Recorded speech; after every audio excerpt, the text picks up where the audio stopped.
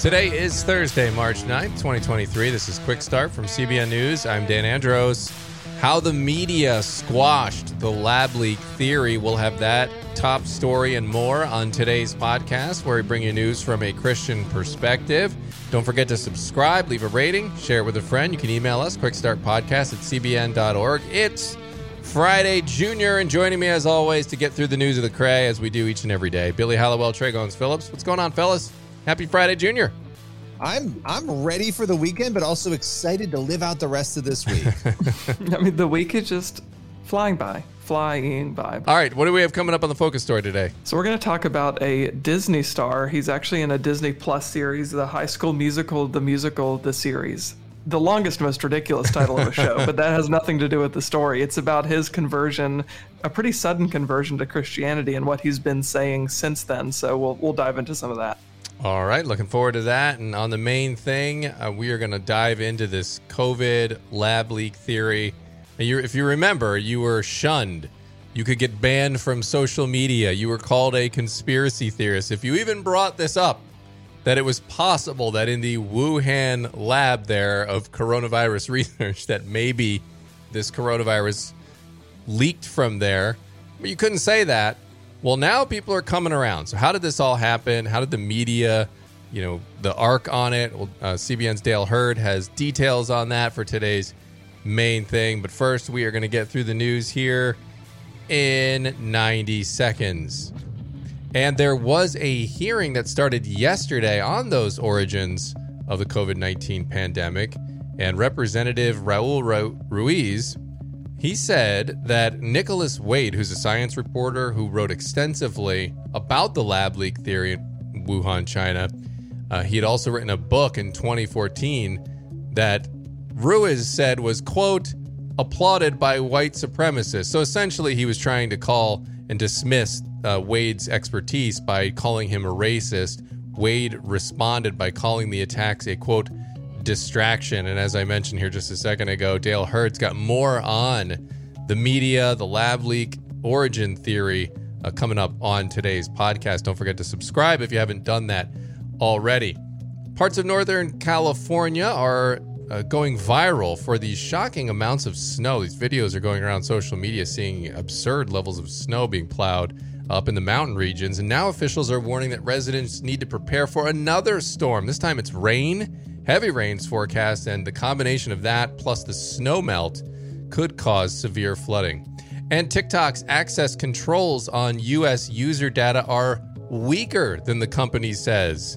Let me put on my shocked face for that one. Those are just some of today's top headlines. You can check out those stories and more over at cbnnews.com. Guys, this revelation here from TikTok, where essentially what they were saying and what Hallie found out was that the company that runs TikTok that's been trying to say, oh, no, don't worry about China. We've got this under control. Apparently, they don't. I mean, is anyone shocked by this? Apparently, they're relying on technology that's controlled by the Chinese government, and there could be backdoors in there, and they don't know for sure if the data is safe. So not exactly shocked by this, but again, so many people are using TikTok that I just don't know that you can get people off of this social media. I mean, I've always known the Chinese Communist Party to be honest, loving, caring, and really looking out for the well-being of other humans. So I'm shocked that they would be manipulating or potentially using this sort of technology. I don't know why everybody trusts TikTok and is okay with it. I think a lot of people are wondering, well, what's the harm? What's the big deal? But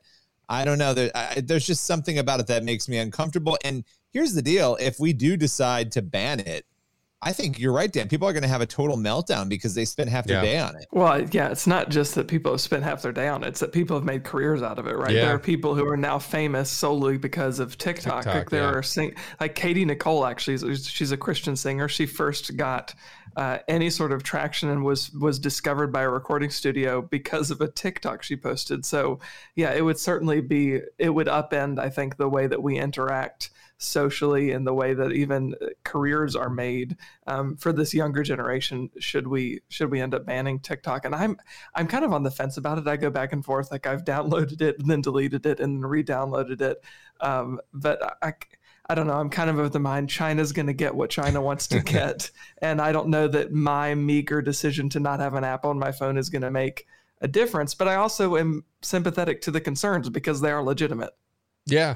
No, and I don't get social media. All it is essentially all these different things that pop up, TikTok and Instagram and Facebook. It's the same thing with just a slightly different variation. I don't understand how people keep falling for this stuff. I'm like, oh, now I can do a 10-second video. Oh, look at this new app over here where you do a 30-second video and you can put music on it. Like, it's all the same thing. It's all the same thing with a slightly different variation, and we just keep falling for it over and over and over again.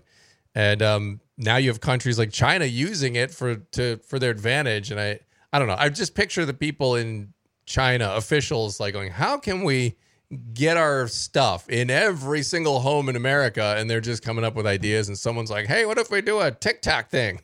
It's just, and it works. Like, you couldn't make this stuff up, but it is, on the one hand, it seems harmless. That's why so many people do it, but then we just don't know the extent of the damages. I mean, like, to your point, you've got Reels, which is part of Instagram. Like, why is this a thing? I don't know. I have tried to understand TikTok. And I mean, Reels were like were created because of TikTok, right? That's it was. Though. We have an out.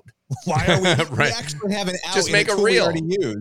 Yeah, exactly. Yeah. Make my case for me, Trey. We don't need TikTok anyway. Right. I think all the other social media networks should just start saying, "Hey, make a reel, and your data won't go to China, and you won't be aiding and abetting the Chinese Communist government." It won't go to China. It'll just go to Mark Zuckerberg. Right. Just go to Zuckerberg. I guess it's pick your poison. It's pick your poison. The lesser of two evils. There. Moving on.com. Let's head on to our focus story here. And we have a Disney star who's speaking out about his Christian faith. This is something that you're not going to see every day. A Disney star talking. I mean, you talk about bravery these days. I'm going to argue that this is arguably one of the more brave things you can do is be an open Christian at Disney. So what's he saying? And who is it?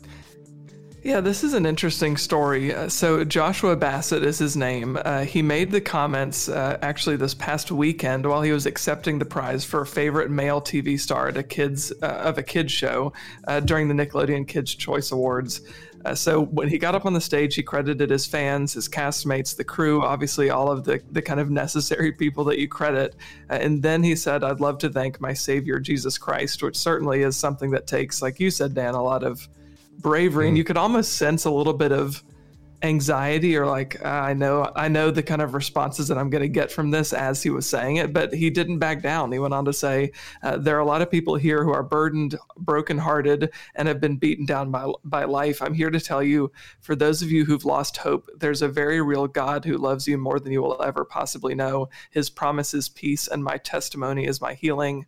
He ended his speech by saying, remember, forgive quickly, love freely, and walk courageously. Man, it really reminds me of Chris Pratt's comments, to be honest with you. And I think Chris Pratt might have said them at that same award show, right? Is it the same award or not the same award show? I don't know. I can't keep track of all the award shows. His was the MTV, but it was the MTV Movie Awards. But they're all part of the same parent company. Right, all right. Similar. So what's the response been to these comments? Has there been one? Has it been positive, negative? What's going on? So he has faced some criticism since sharing his faith. Some of it is really specifically is targeted to his connection with Bethel Church in Redding, California. Some people in Hollywood have been critical of the church for its biblical view on sexuality, particularly given that Bassett has, at least in the past, identified as part of the LGBT community. So in response to that, he tweeted last month that he, quote, strongly condemns gay conversion therapy, but he didn't explain what that means in his mind. So it kind of read like maybe he's just saying that to protect himself. I don't know. And then he went on to say that what drew him to Christ was an invitation of love. He said this of visiting Bethel. I was unaware of some of their policies and beliefs, and I do not endorse all of them. My heart is for Christ and Christ alone. He has also, though, had a lot of Christians who are voicing support for him, even in the midst of some of these kind of confusing comments about sexuality.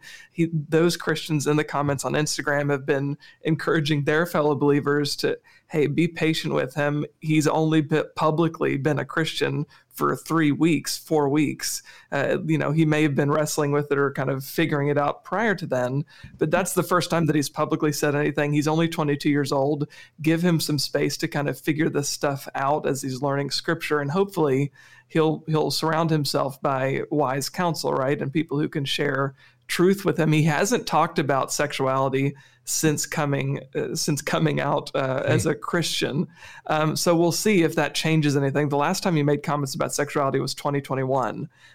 So there might be some shifts happening there too, but he hasn't addressed it publicly. Yeah, I think what you said is spot on about praying for him. I mean, I can't imagine my early days of Christianity when I was fumbling through learning all of the tenets, all of the different virtues and values that you see throughout Scripture, and then trying to articulate that on a public stage nationally with all the media looking at you, and now with blogs and everybody and tweeting and writing things about everything you say, that is a lot of pressure. And so, like you said, definitely need to be praying for him there. But what is the history, sort of the background there?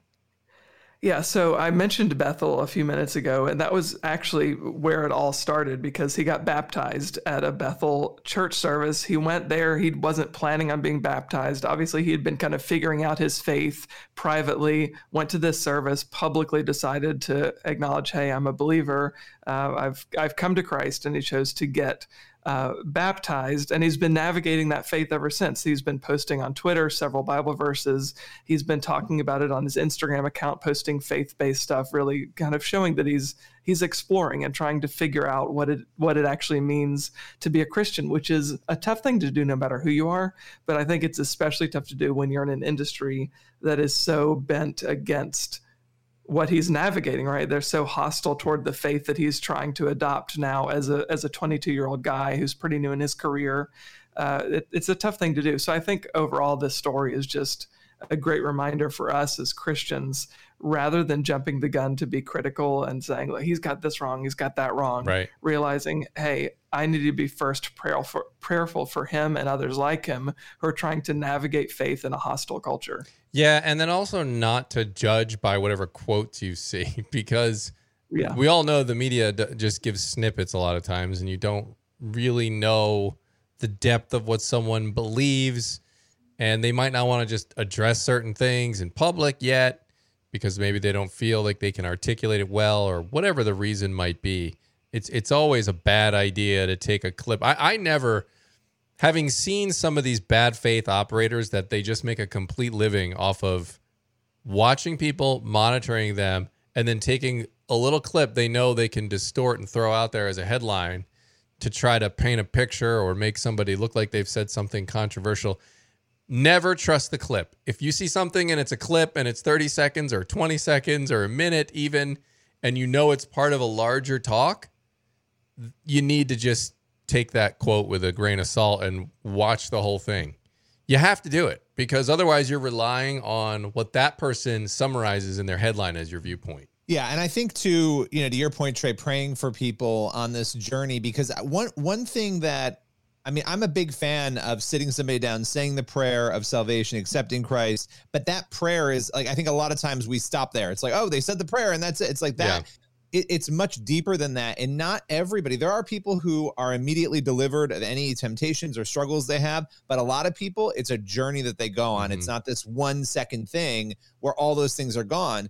And so you need to be praying for people as they journey through that. And I know some people might disagree with me on that, but I've known enough people who have gone through this, and I'm sure we all have, where it's just a different journey for everybody. So we got to be prayerful for sure. Well, and being prayerful that he meets with is encountered by some people who are more seasoned in their faith, right? Who understand, like, you're new at navigating this. Let me help discipline you and disciple you through some of this stuff, because it's really difficult when you've got all of these voices in your head telling you, hey, you can be a Christian and embrace LGBT lifestyles, right, or be a Christian and do X, Y, and Z. And you have some Christians saying that, which makes it cloudier, right? Because, okay, well, I've got some Christians telling me I can do this, others saying that I can't do this. How do I figure out and delineate truth from fiction? So I think just praying that he finds those wise people is important. Right. And aside from everything, the Spirit, the Spirit and the Word will convict you of sin. So you don't need to list off and rattle off all the different sins. So, I mean, the main thing that we would pray for all new believers is that they understand that we're all sinners and that we are in need of a savior. That is the main thing that you need to know, and that Jesus is that savior, and that he died on the cross for you. So that is what you hope people come away with, and not just like some other thing like, well, Jesus seemed like a nice teacher, or whatever. I'm not saying he said this, but I'm just speaking in general. You want people to at least have that recognition, and then as they explore Scripture and they read the Word for themselves, the Spirit will convict them on different things and areas in their life that are sin, and you can let God do that work. But nevertheless, it's good to see somebody. We like to chronicle it because it's good to see people out in some really dark corners of the world, namely Hollywood, actually coming to faith. It's great to see. So thanks for sharing that one. We're going to head to the main thing now, and back to the COVID lab leak theory that we were talking about earlier in the podcast. People were trying to figure out earlier on in the days of COVID, when it first hit, first months, first year, how did this happen? And you, in the early days, could not question or even insinuate that maybe it was this lab in China that had an accident and were careless and did something wrong and allowed that virus to get out of where they were testing different variants and things of that nature. Couldn't even ask it. Potentially get suspended, called a conspiracy theorist. The media would crack down on anybody talking about it and call them a conspiracy theorist, etc. So how did that all happen? Why are they backtracking now?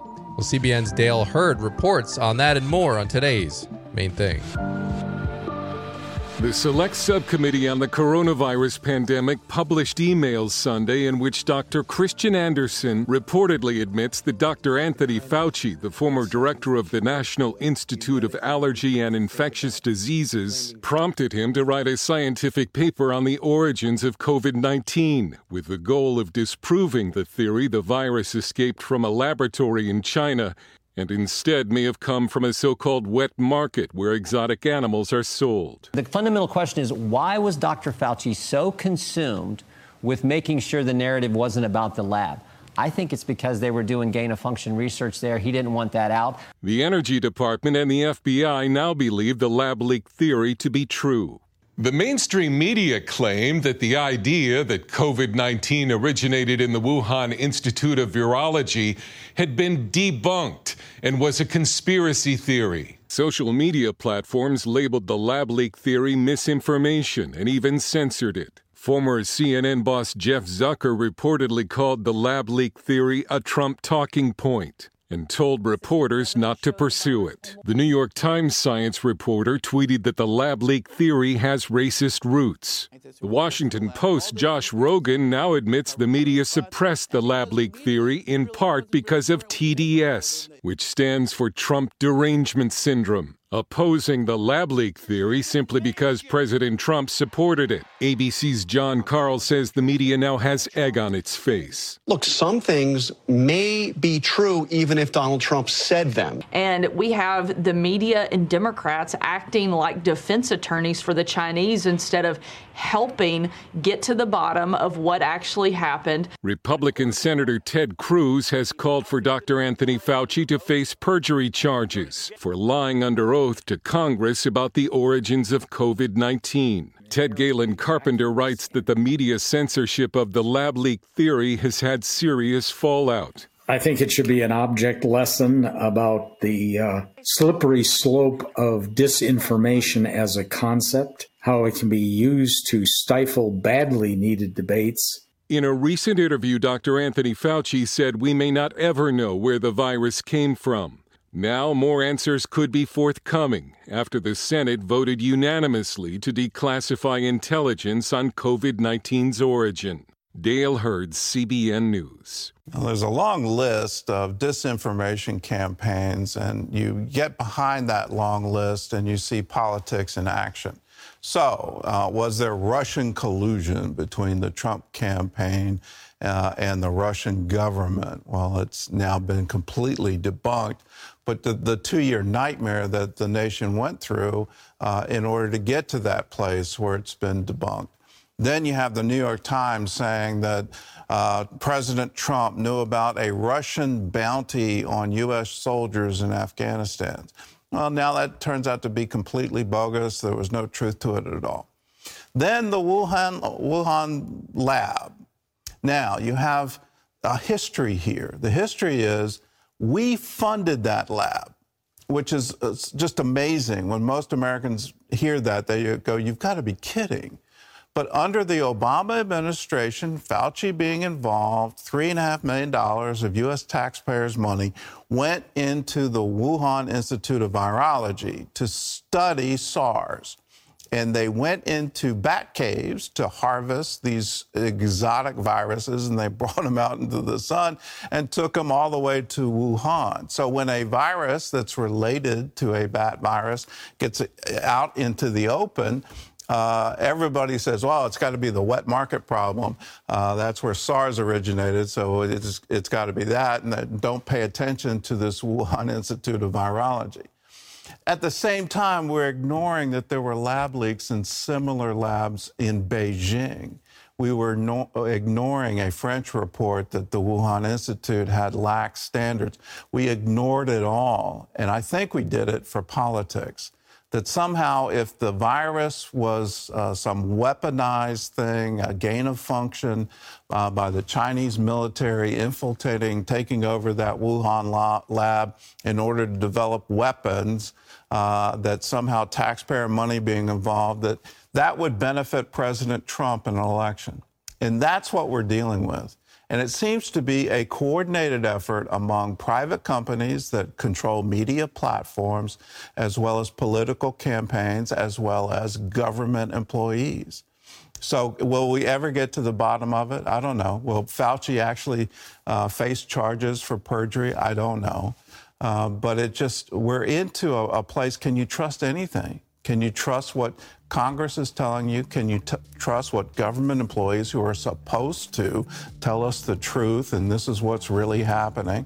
Can we trust media? And I think for all of us, we're saying, no, not anymore. I mean, you can fool me once, but when you do it the second, third, fourth, fifth time, shame on me if I still believe you. All right, Dale, appreciate you breaking all of that down here on the podcast today. And that leaves us with time for one last thing. Hebrews 1:1. I love this verse because it really looks at how God interacts and speaks to humanity, throughout history and today. It says, in the past, God spoke to our ancestors through the prophets at many times and in various ways. But in these last days, he has spoken to us by his Son, whom he appointed heir of all things, and through whom also he made the universe.